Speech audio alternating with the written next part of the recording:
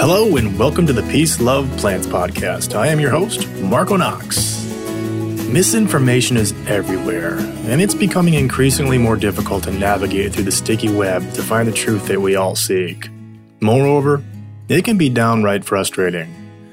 This leads me to my guest, Dr. Garth Davis, a man that helps all of us circumvent the bad information being shared through numerous outlets with evidence-based science. You may recognize Dr. Davis from the groundbreaking documentary, What the Health, or his book, Proteinaholic, How Our Obsession with Meat is Killing Us and What We Can Do About it. He's on a mission to save lives, and in this episode, Dr. Davis shares with us how he transitioned to a whole food, plant-based lifestyle, how that impacted his medical practice, and ultimately, the betterment of his patients. He's unwavering in his message, and as you'll soon hear, he is the genuine article. So, let's dive right in and have a listen to my conversation with Dr. Garth Davis in this episode titled, Evidence-Based. Dr. Garth Davis, welcome to the Peace, Love, Plants podcast, my friend. How are you doing today? Doing okay. I guess as good as you can be in this kind of crazy situation we're in. No doubt. And, on that note, thank you for joining me, especially in this uncertain time that we're all experiencing. So in my introduction, our listeners heard a quick overview of what you do and what you're about. And having been in a TV series, a couple of documentaries, including What the Health, you're a very recognizable doctor within the plant-based movement. And as you know, I follow you on social, and you seem like a really grounded guy. And at the same time, you're not afraid to call out BS when you see it. I love that about you. Yeah, thanks. People either love it or hate it. I get a lot of hate mail too. I can imagine. And as many people as the whole food plant-based space has reached, there's still a lot of people out there that haven't been reached yet. So with that in mind, let's set the stage here for those that may not know who you are. Does that sound good to you? Yeah, sure. Let's do it. So let's go back to your early life. Help paint the picture for me. What was it like growing up in Houston, Texas, right? And Yes. What are some of the life events that helped shape your path for wanting to get into medicine? My father was a surgeon, so early on that was an influence. Kind of grew up, respecting what he did. Kids would go and play catch with their dad when they were younger. I'd go and operate with my dad and go on rounds with my dad. So I was, indoctrinated early. In fact, a lot of my friends make fun of me because in one of our high school football games, I got knocked out. And as I was waking up on the field, I kept saying, "Can I still be a doctor? Can I still be a doctor? Can I still be a doctor?" So being a doctor was like something I always wanted to be. It was kind of a lifelong dream. That's fascinating. Just so you have kids now, right? I do, yes. Yeah. Do they go to the hospital with you at all? Yeah, I've taken them to rounds before, but they're young, 13 and 11. Though I was going at that age with my father. They don't seem particularly interested right now, so they don't have the same interest I had. Times are different too. I think it might be looked upon a little different. Yeah. So you went to the University of Texas, Baylor School of Medicine, and you completed your surgery residency at the University of Michigan. Now, I grew up in Michigan, Dr. Davis. Please tell me Michigan is your favorite. Can I at least get a Go Blue out of you? Oh, Go Blue for sure. Awesome. It's tough because University of Texas played Michigan in the Rose Bowl. What was that? That must have been about 2001 or 2002. So I actually went to that game. I didn't know who to. I was like, I love both teams. I don't know who to root for. I win or lose either way. Right. Was that when Vince Young was the Texas quarterback, I believe? Yeah. Man, that was a game. That was a game. It was back and forth. One of the best games I've ever been to. Yeah, very legit. It didn't work out for me being a Michigan guy, but I got to say that was probably one of my favorite. What was the Michigan quarterback? Chad Henne. Henne, yeah. He played great too. It was a great game. That was a lot of fun. I was surprised to see that Vince Young didn't do more in the NFL. I mean, when I watched that game, I was like, this is the next Joe Montana right there. You're watching him. He had some psychological issues and things he had to deal with that got in the way. Yeah, definitely. So you're out of medical school and you start applying what you learned. You went back to Texas and established the Davis Medical Clinic. How long did you practice there? Well, yeah, so I joined my father in practice, and when I just joined, weight loss surgery was kind of just getting on its way. I mean, there's been weight loss surgery for years and years and years, but the laparoscopic, where we would do these small incisions with better outcomes, was really just taking off, and a lot of the science behind obesity, the obesity crisis was really burgeoning, and so the chairman of the department told me that, we really need someone who's going to specialize in doing this surgery. So I started Now we have these fellowships for weight loss surgery, but they didn't really back then. So I went around to other surgeons to see what they were doing and started doing weight loss surgery as well as general surgery and started getting a real interest in that field. And during this time when you're helping the patients, I mean, you're dealing with serious obesity and by way of bariatric surgery and recommending healthier eating and exercise. And I read somewhere that... Not yet. Not yet? So we're not there yet? No, it's so funny. It's funny that you should say that because you would assume that if someone's a weight loss surgeon, they're going to be talking about diet and exercise, but that's not at all how it was. In the beginning, it was all about the surgery. I would go to these conferences and there'd be thousands of weight loss surgeons in there, and we would talk for a week about really detailed science. I mean, really detailed science. But none of that science was about how these people got obese to begin with. It wasn't about diet. If it was about diet, it was very cursory. I wrote a book. It must have been about 2006 that I wrote the book that was entitled The Expert's Guide to Weight Loss Surgery. And in that book, I barely talk about diet. And when I do, I just say eat high protein. And the funny thing about that book is I researched that book like crazy, like I research most things, but I didn't research the diet part that much because it's almost like we didn't really think diet even mattered, as crazy as that sounds, or that maybe it does matter, but we don't know exactly what diet to tell the patient, or maybe there is a right diet, but the patient's not going to follow it anyway. So we might as well just cut them open, just do the surgery because we know that works and that's it. Wow, that's amazing. So even back then, all of the schooling you had gone through, those 3 major universities I just touched on, nothing on nutrition really, just kind of skimmed over. Very skimmed over. Wow. Why is that? I mean, has that changed now? I think it is changing now. I mean, I think it's, we're much more aware of the fact that, food could be a medicine or a poison. I think a lot of the younger doctors are really capturing that. I still worry because I hear doctors give dietary advice a lot right now. And then I question, where did they get that training on that dietary advice? Have they studied? A lot of the times it sounds to me like now they know that diet has an effect, but they don't know which diet is the right diet. There's a lot of relativism. There's a lot of, well, my diet does this and my diet does that. And so there's 2 mistakes I see a lot coming from doctors is this worked for me, therefore it should work for my patients. Just because the plant-based diet worked for me is not why I started recommending it to patients.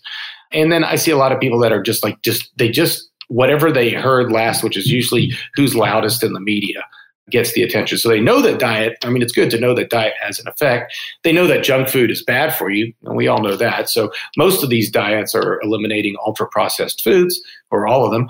And so whether you're doing high protein or high vegetables, or from that becomes somewhat not really evidence-based from a lot of doctors. Yeah. So when was it that you kind of had your epiphany, so to speak, when you realized, all right, because I heard you talk about it where patients were actually starting to come back to you. Yeah, sure. So you ever see the movie Awakenings where the guy had like Parkinson's and they came up with a cure for it and he's so excited, he's cured, and then he remisses, and how bad it is to go into remission. See the same thing with obesity, right? Even after a weight loss surgery, you can see people regain weight, not as much as with diets, but certainly there is a remission rate.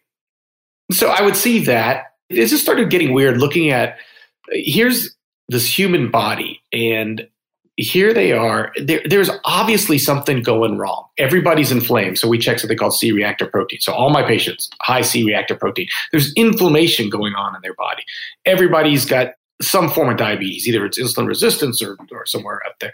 Hypertension, sleep apnea, reflux. I mean, they all have the same kind of symptoms, and these symptoms are not unique to my patients. They're found all over medicine. I start looking around at my non-weight loss surgery patients. They still have, the beginnings of the same things. They're constipated. They're this, they're that. And I started realizing, well, I got these symptoms too. And then my first child was being born. I went to get a life insurance policy test, and I found out I had really high cholesterol. I was about 20 pounds overweight. I had hypertension and fatty liver. And I was like, wow, I mean, I got the same things they have. Why do we have this to begin with? This can't be the natural human form. So I started really kind of like realizing that I should be talking about diet. And then I started getting into, well, what is the right diet? I mean, what diet is the right diet to treat these diseases? And that took me, all over the world from the library, not actually traveling, but looking at what are the right diets? What does history tell us? What is the actual science? it was like a movie or something for me. Like I'm in the library studying, like, oh my God, no one ever told me this. Oh my God, I didn't know this. And, started on this journey of discovering plant-based diets. I think that's fascinating that a doctor in your position could, I know what you're talking about. I can relate to it because my journey is very similar. I had hypertension and dangerously high cholesterol before I made the switch as well. And I didn't know that doctors like Greger and Esselstyn and these other doctors even existed. It was a world completely shut off to me. Yeah. So it's interesting to hear someone in your role feel the same way, that that world wasn't even there. And then it Never opened heard up about to any you. of them. Yeah. So now you're open to it. You're knowledgeable on the plant-based and the evidence-based, moreover, the science, because that's what really proves that this works. You started implementing into your patients' routines as well as your own life. And did you see changes on both immediately? Oh, yeah. Yeah, definitely did. I mean, again, it wasn't like what the effect was on me. Like I was doing it simultaneously with my patients. It was more, I've got an evidence-based reason to pursue this. And it's not vegan, all right? I don't go by the terms vegans and ethics that I developed later. This was more of I got to tell people how to eat. That's got to be part of my job as a doctor who's treating obesity. So I then went on to get board certified in obesity medicine because I found that the obesity medicine doctors were talking about diet. And so I wanted to get board certified in that. And I was kind of doing it simultaneously with myself and the patients. And I didn't want it to be like it works. Again, I don't think, there's doctors out there and they go on a diet and it works for them. They think therefore it should work for all their patients. And I don't think that's appropriate. The other thing is I don't like diet. I don't like the term diet. It just seems so temporary. Like I'm going to try a diet. That's not what I was looking for. I was looking for how is someone supposed to eat for the rest of their life? And I'm not interested in what the weight loss is at 6 months. All the studies that were like, this is the weight loss at 6 months. I was like, that's irrelevant to me. I mean, it's interesting that someone could lose weight on a Twinkie diet, all Twinkie diet, but I'm not going to tell patients to go on. There's many more things that have to be done. You can't just do a Twinkie diet. And so I was much more interested in what are the long-term effects. And I also approached it, well, look, if you follow me, I can't stand, and people think I'm being cocky. It's not cocky. You have to know how to read science. You have to know how to analyze science. People get offended when I told them, you can't possibly understand this. They think I'm calling them stupid. It's not that. You haven't had the training. Like, I wouldn't be offended. If I went and told the pilot how to fly the plane, he's like, you can't possibly understand how to fly a plane. I was like, you know what? You're right. I can't possibly understand how to fly a plane. But to come to you can't just read it. People send me articles all the time. Well, what about this article? That's not how science works, okay? A scientific argument is a much grander scale theme. It has to have many different components. A study needs to be tested and retested. You need to look at methodology. You need to look at how that methodology varies. So when I was looking at this stuff, I wanted to know epidemiology. You got to know epidemiology because we're never going to have a randomized controlled trial where I say you eat meat and you eat vegetables for the next 20 years and we'll see what the results are. That's never going to be done. I need to look at epidemiology, cultures that have eaten more meat.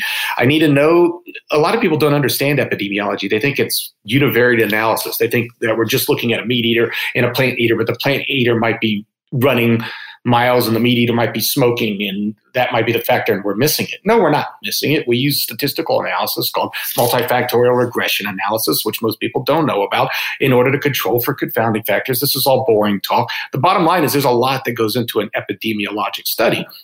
But then I wasn't just looking at one epidemiologic study. If there was an epidemiologic study in Loma Linda, I also wanted to know that the findings that they had held true in Shanghai or held true in Oxford, England. And then from that epidemiology, I wanted to know mechanism of action. If meat's bad for you, plants are good for you, why is that? And is the meat different now than it was years ago? And what's the mechanism of action? Why are we seeing inflammation like I talked about? And what causes inflammation? And then from that, now that we've got mechanism and we've got epidemiology and multiple mechanistic studies, well, then we should put it to the test. What do randomized controlled trials say? And the crazy thing to me is people are always like, there's no evidence that I hear this all the time on social media. There's no evidence that a plant-based diet works. What? Just because you don't know the research doesn't mean it doesn't exist. There's thousands of studies. I mean, that's the stupidest thing I've ever heard. And then they're like, okay, well, you guys just quote epidemiology. No, not at all. We quote randomized controlled trials, very good randomized controlled trials. So, it takes all of that to come up to a scientific decision. And as a doctor, to come up to the medical decision to employ this as a therapeutic tool. I love that. I'm glad you just said that. I was hoping you'd break out that line about just because if you don't know the science, it doesn't mean it doesn't exist. Because I see that all the time. It's crazy. Yeah, I love it. And it's true because, everyone's sitting at home right now. They're on their social and everybody's a doctor and everybody's a scientist and everybody's a nutritionist. They've got the fix, right? And I see all this misinformation out there every day in my Facebook feed, and I'm unfollowing people constantly as a result of it because it's toxic. And it is just that. It's misinformation. And I think it perpetuates an underlying issue that people need to stop sharing bad information and really rely on people like yourself, Gregor Esseltine, the people that have done the real work, not just all of a sudden became a doctor because they read a blog post, right? Oh, so it's unbelievable. And people, it doesn't matter what you're looking at, whether it's climate change or vaccines or this, that, and the other. It's like they send me a YouTube video. They're always sending me YouTube videos. Well, what about this guy? And I'm like, that guy, first of all, doesn't have a medical license. It's just some random guy on YouTube. Why is that guy's opinion as good as the whole scientific community? People don't understand. I don't know what they think scientific community are. There's a bad doctor in every bunch. There's a bad scientist in every bunch. But as a community, when there's a scientific consensus, you should listen. Yeah.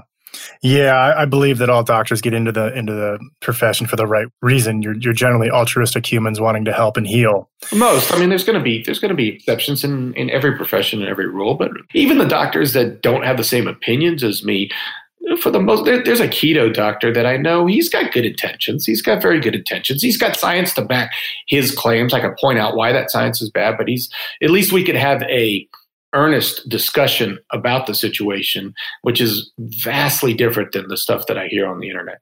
No doubt.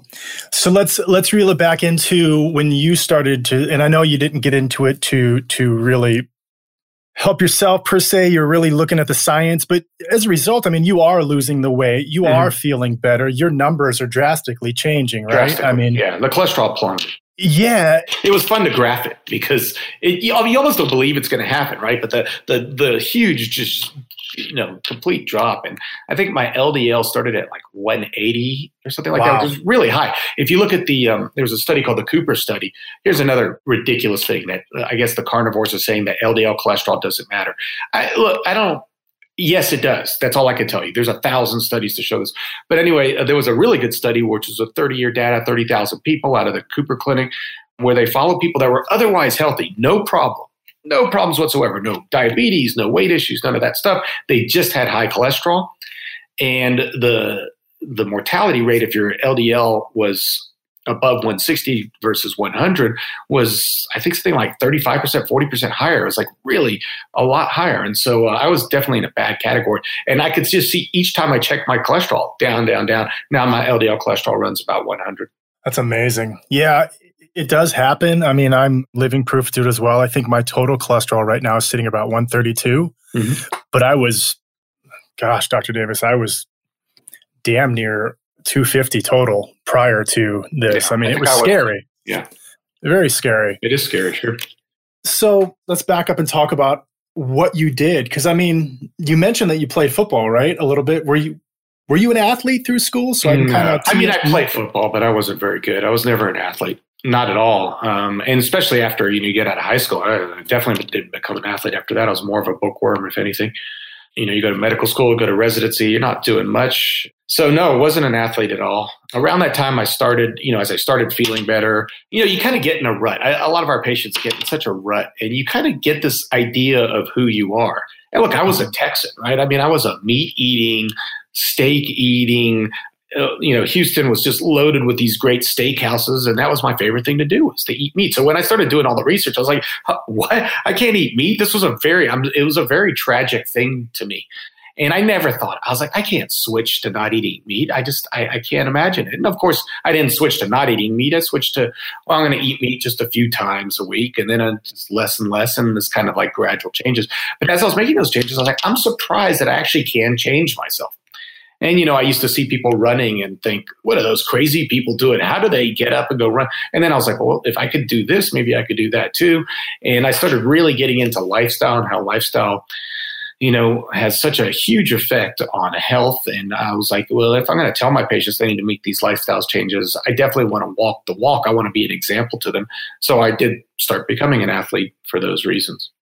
So now you're leading by example, and the weight, the numbers are changing as we just touched on, and what better thing to do than an Ironman, right? Oh, yeah. Well, yeah, because, I started saying to my patients, because I would see these patients that would do really well after surgery. And I got to this point where I could look at a patient. I'm sitting there looking at a 500-pound guy. In his mind, he can't possibly imagine ever going and racing. This is just so out of his idea of himself. And I'm trying to convince him that I could see the him that he can be if he could just make these changes. And so, I always used to have this saying, impossible is a dare. I would kind of challenge them to do the impossible. And so I thought I'll challenge myself. And for me, the idea of an Ironman was just so unbelievably impossible. It just seemed like, fiction. And so I thought, well, man, if I could do that, I could do anything. So you did it. I mean, did you start out with an Ironman, or did you kind of work your way into it? Worked my way into it. I started with a few smaller. I had a plan, and I always teach my patient what's called SMART goal setting. So you take simple, measurable steps that are achievable, but with a time frame leading towards a larger goal. So I had the goal of Ironman, but I'm going to start with a sprint distance, which still seemed impossible to me, but at least it was doable. And I did that, and then went to an Olympic, and then went to a half, and then eventually to the full. But the full was always the eventual goal. The others were just steps towards that goal. I love that. I mean, talk about motivation. You're essentially straight off the couch in terms of participating in sporting activities. Yeah. When I started, I was straight off the couch. And then to go to the degree of an Ironman, I mean, you did it and you're completely fueled by plants. I mean, that's motivating to all people, because typically when they see guys and gals doing these sorts of things, these people come from backgrounds of swimming or running. I mean, they're legitimate athletes, and that's just straight motivation. You're proving that anybody can do this. You just have to have the mental power.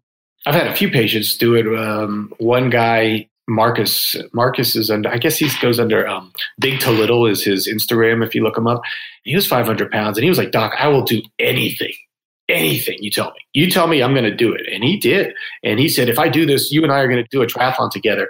And I met him in Miami, and we did a Miami triathlon together 1 year after his surgery. And now he's done 4 Ironman. Wow. You should go to those races, because the people you go and watch the super uber athletes finish, and they're amazing, but go late in the day when the people are barely finishing and those are the inspiring stories. Those are the stories like Marcus, of people that really fought the odds to get there. That's beautiful. That has to be just such a surreal feeling for you as their doctor to be there along the finish line with them. That's amazing. Just beautiful. Yeah. So Asheville. Yeah. Now, Dr. Davis, having spent time in both Houston and Asheville, I know those are 2 drastically different areas. And very drastic. I would imagine lifestyle to some degree. What was the motivation to leave Texas and head to the mountains of North Carolina? Oh, there were so many different things. I mean, I've been in Houston all my life, and I just kind of had this feeling. Yeah, it's all a little bit back to that, impossible is a dare type thing. Because I had this big practice in Houston. Everyone was like, you can't possibly leave this. But, I kind of wanted to reinvent myself. Yeah, watch me. Yeah. Impossible. Let me take that as a dare. It's tough because, I had so many patients there, so many friends, so many families, such a great hospital that I work for there. But there's no nature in Houston. It was like such a concrete jungle, and I didn't want my kids growing up in that concrete jungle. And I wanted to start, being outside and being in nature, and Asheville had that to offer. And yeah, so we really took a gamble. My wife and I kind of had mapped out parts of the different cities we were interested in. We didn't want to be in a huge city. We wanted to be somewhere that wasn't too cold. It had to have a lot of outdoor activities, but yet it still had to have culture and arts and restaurants. And then I started visiting some of these places. And one of the first places I visited, I went and did a Spartan race in Asheville. And ate at one of the vegan restaurants, and I was like, hey, this place is awesome. Pack my bags. We're heading out. Here we are. Yeah. That's great. We don't live pretty far from Asheville. Not really far, but a 10-hour drive. I'm in St. Augustine Beach, Florida. Oh, that's nice. I've always heard that's great.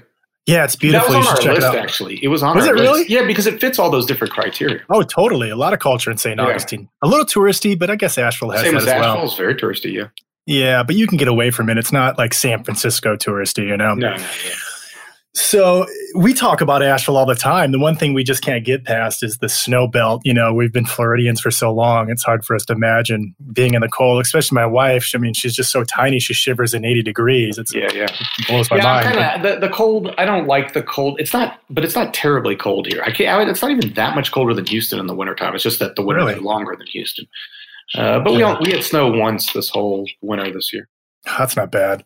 And you touched on, the restaurants are great. Every time we look up vegan restaurants in Asheville, this restaurant Plant always sticks out to us. We're like, we got to go there and eat there. The food just looks like there's food and then there's Plant food. Oh yeah. Jason is the chef there. He's amazing places. Really? Oh, so you go, I imagine you frequent there. I frequent there. Laughing Seed, Rosetta's, Elements. And then all the regular restaurants, too, they're all very vegan friendly. So you just go and say, I'm vegan. No problem. We'll set you up. That's great. We got to do that. So I want to transition and talk a little bit about your book titled Proteinaholic, How Our Obsession with Meat is Killing Us and What We Can Do About It. Now, this isn't a new book. In fact, it's been out for almost 4 years now. However, the current situation with respect to COVID-19 has a lot of people questioning their food sources. So I feel like it's a great time to revisit the science you present in this book. But before we dive into the specifics, what was the motivation to write this book?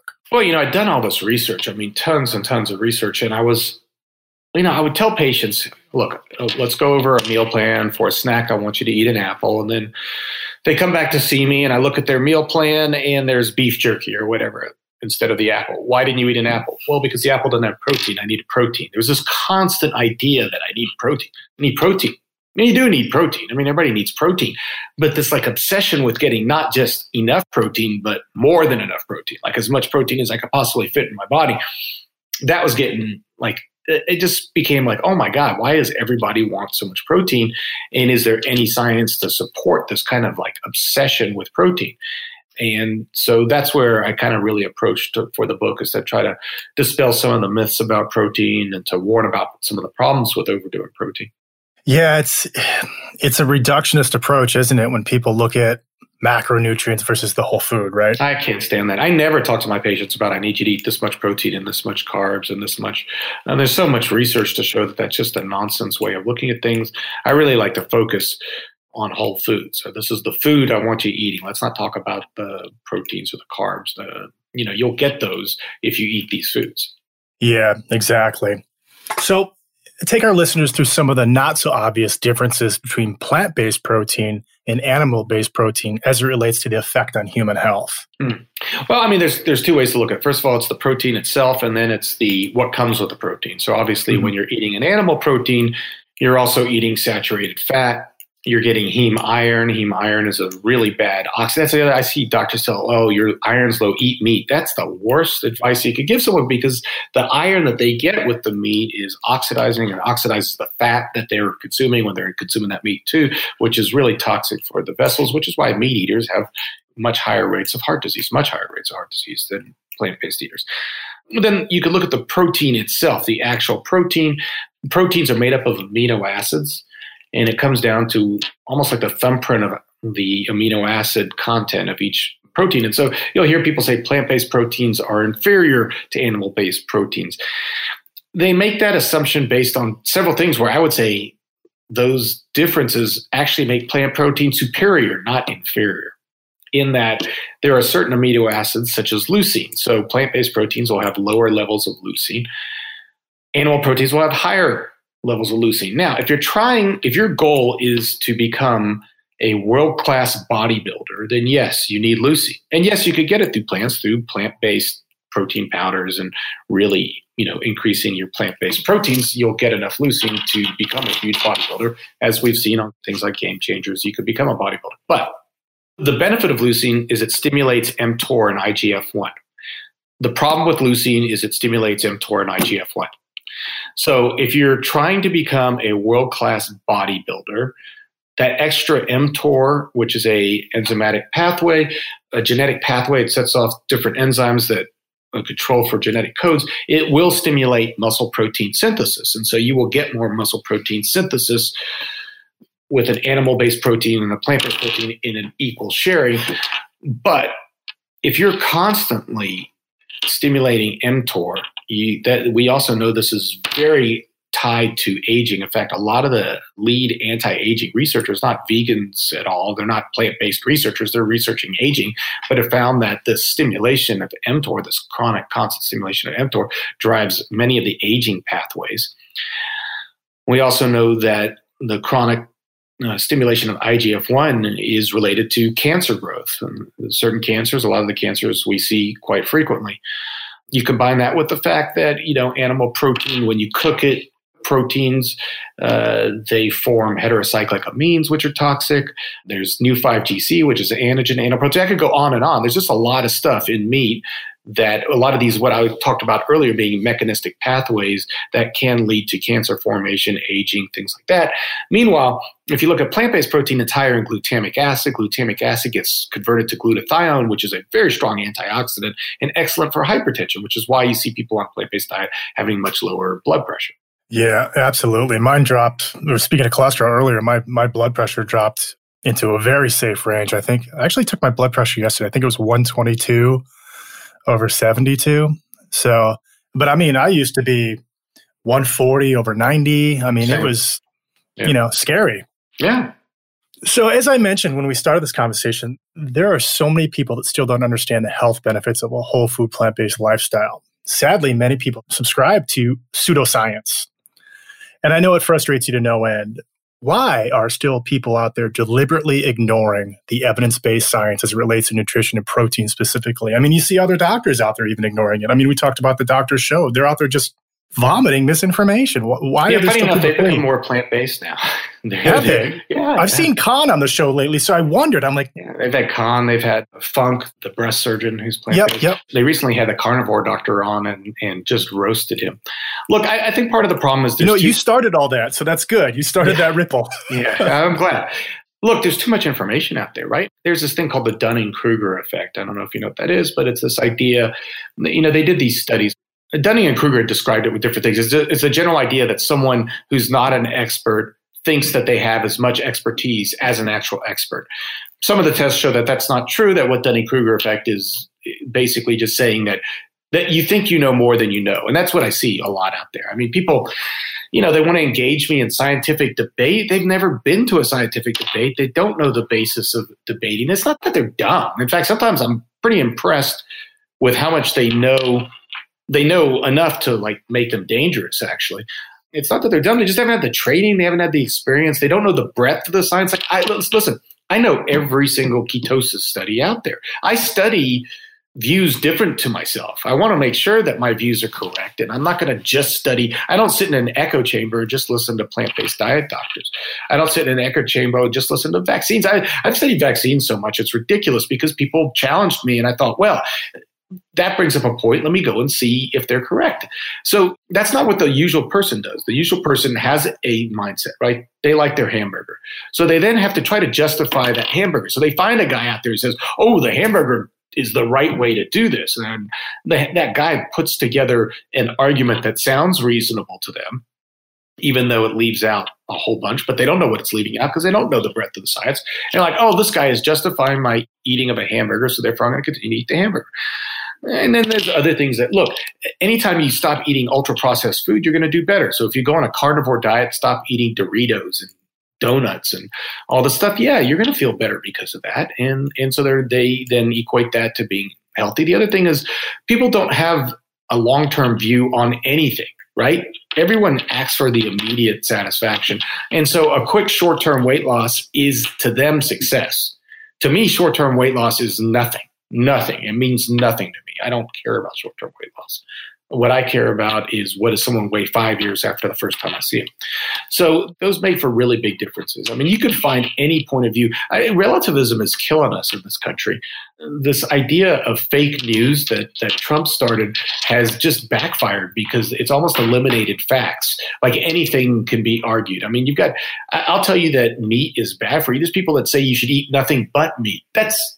It's just preposterous, but people can make that statement. And they're making that statement not based on science, making it based on anecdote. And I got these people online telling me anecdote is powerful. Anecdote's not powerful. Anecdote is the worst form of science you could possibly do. I wouldn't even call it science. And so it's just this glut of information. We have so much information and not enough knowledge. And that really comes down to what the problem is. We need to 86 the misinformation, Dr. Garth. It's hard to do it because then you start, getting into. So one of the carnivore doctors was recently turned into the medical board, and I think they turned him into Twitter to try to censor. The other thing is the information they're saying is pretty wrong, but at the same time, should we censor information? That becomes kind of tough too. Do you want an Orwellian kind of information is controlled by a few people, or do you want a Huxley, there's too much information and it all becomes relativism? I don't know the answer to that, but I'm not sure I like censorship either. Well, the good thing is that you're out there championing the correct message. So if people are following you, they can understand where they can get the real information versus the misinformation. So I get this question all the time as a plant-based chef. Where do you get your protein, Marco? How do you get your protein? And I'm sure you've gotten that question 100 more times than I have. What's your answer to that when someone asks you that question? Yeah, I mean, look, protein's important. You have to get your protein. In fact, it's so important that nature put it just about everywhere. Right. I mean, it's in places that people don't think it is. It's in your body even if you're not eating because your body breaks down its tissues. It recycles amino acids. And so I get my protein from the food that I eat. And, I get it from plants. I get it from legumes. I get it from nuts and seeds. I get it from dark green leafy vegetables. I get it from broccoli. I get it from all these different things, cruciferous vegetables. I'm certainly not lacking in protein, considering I still do athletics, and at 50 years old, I'm pretty damn healthy. There are situations where you need more protein. If you're doing really competitive sports, you need more protein. So generally, people need about 0.8 grams per kilogram lean body weight. The recent research is pretty clear that really getting above 1.2, certainly above 1.6 grams per kilogram, is just no benefit. All right. There's so much research on this. Even some of the top bodybuilders now are saying 1.2 to 1.6 grams per kilogram lean body mass. So for me, that's like 96 grams of protein a day. That's like to really get a lot. And I do a lot of athletics. I'm training for a marathon right now. So I should be trying to get 96 grams of protein. Do I do that? No, I don't. Because I don't need to win the marathon. All right. I don't need to get I'm more concerned about, how I age and how healthy I am and things like that. I eat very healthy. I eat lots of beans. I eat a lot of tofu. Do I get 96 grams of protein some days? Yeah, I probably do. Do I ever use protein supplements? Sometimes, like when I get done with a run, that's a good time to re-nourish my body. Typically, I want 4 carbohydrates to 1 gram of protein. I'm not going to get that with food right away because I don't feel like eating, so I make a shake that's got protein and fruit and vegetables in it. Yeah. But I never count. No. It goes right back to what we touched on earlier, that reductionist mentality. You don't count it, just eat the real food and you're getting enough typically. Exactly. So you kind of answered my next question, which was how much does a person really need? So we won't cover that. And we're going to land this thing down here pretty soon. But before we do, is there anything you'd like to add that I may have missed? I know that the message here is really to eat a comprehensive whole food plant-based diet, like we've touched on a couple times. Right. But is there anything that you'd like to add to the conversation that I may have overlooked? Yeah, I think we hit on it. I think my main issue lately is just the misinformation. I mean, just be careful. Someone sends you a YouTube video. That's not the facts. It really isn't.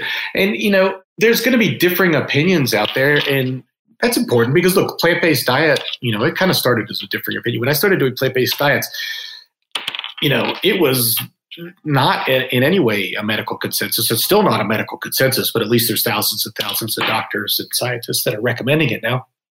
There's going to be difference in opinion, but check your sources. Look into this more carefully. Don't trust a YouTube video. Research with an open mind views that are opposite than your own. don't get into an echo chamber. People get into an echo chamber way too easily. They just want to hear what they want to hear. It's called confirmation bias, and confirmation bias is everywhere. And then people say, well, you've got confirmation bias. Not in the least bit. I am constantly questioning myself. I'm constantly wanting to know, am I giving out the best information? Is there something in you I need to know? And so I want other people to do that too. So what you're saying, Dr. Davis, is you're not backed by Big Kale? Yeah, I'm not backed by Big Kale or Big Pharma. I mean, all these people say, you're getting all this money from Big Pharma to say this. What are you talking about? That's preposterous. It's so preposterous. People have this idea that every doctor is on a payroll. Do you know how unbelievably untrue and unethical? We have so many boards that oversee it. Where I can't take a pen from a drug company, and let alone like money. I mean, it's like if I take a pen from a drug company, I'd lose my license. It's just ridiculous. Oh, man. Lifetime supply of kale for you, Dr. Davis. We just need you to go ahead and, say this. Yeah, no, definitely not happening. No. All right. Well, we're going to land this thing. Thank you kindly for joining me, Dr. Davis. Your message resonates with so many people, myself included. Thank you for all you do to help humanity. You're the genuine article, my friend. Thank you so much. Thank you so much. That means a lot to me. Thanks, Marco. All right, everyone. That was Dr. Garth Davis. Be sure to check my show notes for links to his social. You want to follow him. Trust me, it's highly informative and entertaining. Until the next time, peace, love, and plants. If there's an image next to the definition of authenticity, I'm convinced it must be an image of Dr. Garth Davis. I mean, talk about backing up your words with action. He's living proof. From helping to heal his patients with evidence-based science to his own personal health journey and lifestyle transformation. The real deal. I am truly grateful and humbled that Dr. Davis took the time to speak with me and with you. His message is powerful and, as I'm sure you detected, sincere. I'll close it out on this. Not all that long ago, I had no idea that there was a world of plant-based doctors that fully support this lifestyle through evidence-based research. I was completely oblivious. It took my own personal health scare to open my eyes. It's that experience that helps me stay grounded when I see people lost in their journey or confused on where to start. It also keeps me humbled and reminds me to be a positive influence by way of action and to always be a messenger of truth. It's my belief that we all have an obligation to take stock in what message we put out into the world. For me, I try my best to spread a message of positivity while staying clear of the misinformation. I sincerely hope that you do as well. Just imagine the beneficial impact it would have if enough of us collectively align in that message. I hope that you enjoyed this episode, and if you're so inclined, give it a share, a like on my social, or even a positive rating. That's all for this week. Stay healthy out there, my friends. Until next time, peace, love, and plants.